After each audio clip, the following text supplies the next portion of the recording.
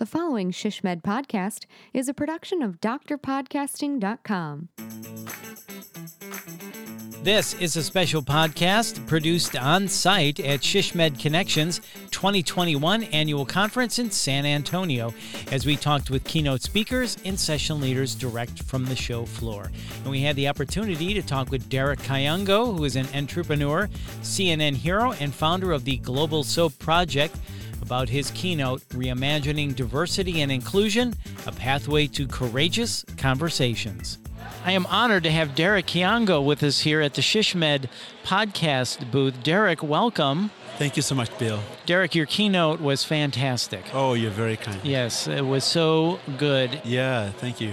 So for somebody listening to this podcast who wasn't able to see you in your keynote, can you just give us a quick Cliff Notes version of your keynote, if that's possible? Yeah. Yeah. It's very possible because it would take me 4 hours.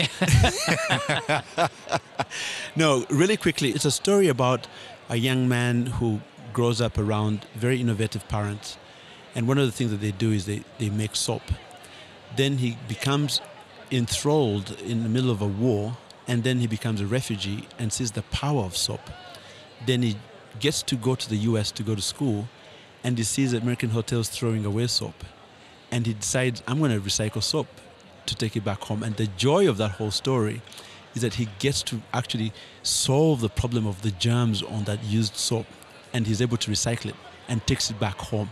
And the ululation and joy of the mothers back at home as he gives them that bar of soap is where the real story is. It's an amazing story. And how many people have you helped? Do you know how many bars of soap you've distributed? At this point, Bill, I don't. Okay. A lot. I think a lot is a good one. A lot. Yeah, a lot is a number. So let me ask you this. So we're all in healthcare marketing here. You've got a great message. From your message and what you've been through, what is most important for us to know? What can we take away from what you told us today?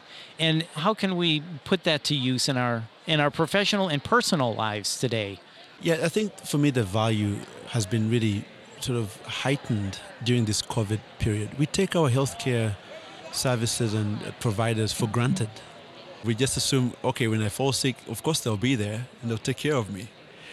But we don't know that they have to deal with a lot to get healthcare delivered as a service. But also, it also heightened this notion of inequality within healthcare and the need for us to actually focus on building systems that can make everybody acquire healthcare. And that means that we have to get our politics right, we have to get our social indicators right, our economics right, to cover everybody. So I think those are the two big things that have been important to me. Yeah. So what can someone like me or anyone do on a personal level? What can we do? You just talked about we have to get politics right. We have to get these other things right. What can we do to try to make these things right within ourselves? So one of the first things I usually tell people, be healthy. Take care of your body. Exercise is not a joke. You know, we love to sort of obfuscate and sort of franchise the responsibility of us being healthy individually to other people. Right. And then we wonder why we have to then go into these much more expensive applications of being healthy, like medicine and going to the doctor every 2 weeks. So the first key to health is you being responsible with your health. Number 2, which is a fun one, is to then understand the future of health. Where is health going tomorrow and the next 100 years? Can you look back 100 years back and see what healthcare looked like? You have to value the innovations that are taking place. Can you imagine having your tooth pulled in 1645? No. It was horrible. Yeah, that's no. No. So I tell people that just like we're worried about technology in IT and all these other places, we should worry about technology going forward in health. And we should welcome it and invest in it.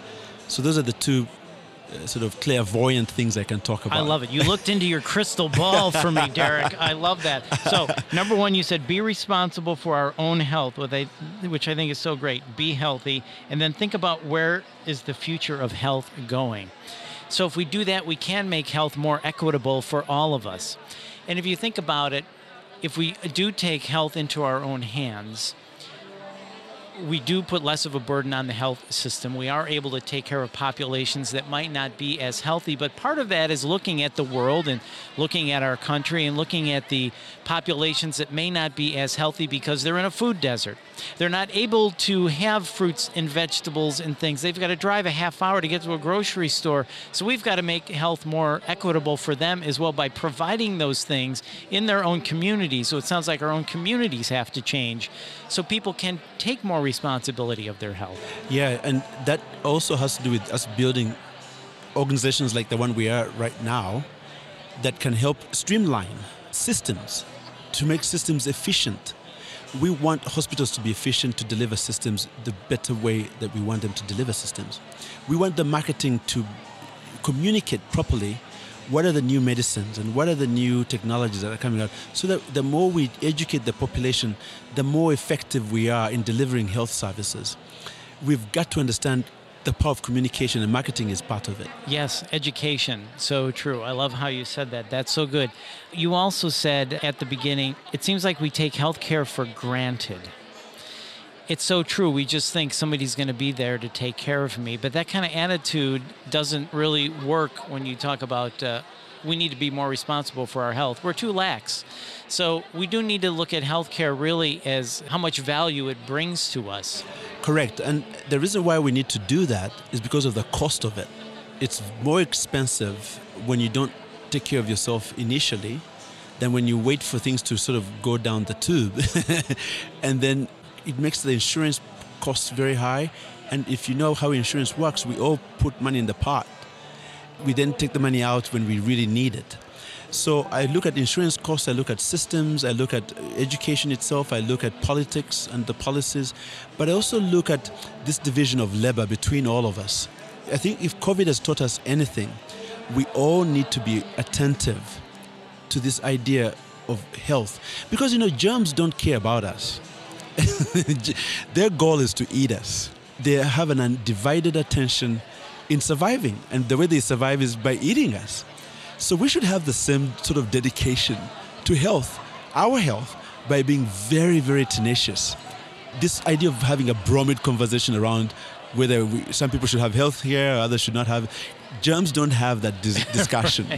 They don't choose. No. They just go. No. Bill, germs are ready for you, Yeah, man. that's right. And we have to protect ourselves against them. And that's where the soap comes in. That's where your story comes in. You told a great story about soap and how it's needed to fight the germs, and it's just not happening. And it's not that Africans can't afford soap and it's not accessible to them, but it's the leadership. When you create an environment of poor leadership, all these institutions that are supposed to be serving the people fail. And when those institutions fail, then these very, very bad things happen, like poor hygiene, lack of clean water. So you find that the lost knowledge around good leadership is that African leaders have not put the calculation together to understand that the more you deplete the resources of the people, the more actually it's expensive to run those nations. So for you to walk around as a leader and you have your country with a GDP or a per capita income of $250, per capita income, and you come to the United Nations to give a speech how powerful your country is, you're a joke. But then you open up these doors for these incendiary diseases to come and attack the people, and therefore the life expectancies are very low. It's an amazing story, and thank you for being here. I wish you could see Derek. He is a fine-dressed man, and as you said in the keynote, we American men, our dressing habits suck. Oh, it's You are. It's just We'll post a picture of Derek. He's amazing. Look at this suit. I can't hold a candle to this man. He's amazing. Very inspiring. Thank you so much. Thank you for seeing a problem and going, you know what? Wait a minute. I can solve a problem here by doing this. So very inspirational. So thank you for being here at ShishMed Connections 2021. We appreciate it. Thank you again. Bill. Thank you. And sign up for the SHSMD Connections virtual conference, October 19th through the 21st, 2021, which will feature 2 days of new sessions plus recordings from the in-person event. Go to shsmed.org/education/annual conference to learn more and to get registered. And please join us at next year's conference, SHSMD Connections 2022, September 11th through the 14th at Gaylord National Resort and Convention Center in National Harbor, Maryland, outside of Washington, D.C. And if you found this podcast helpful, please share it on your social channels. And to access our full podcast library for other topics of interest to you, visit shsmed.org/podcasts. I'm Bill Klaproth. As always, thanks for listening.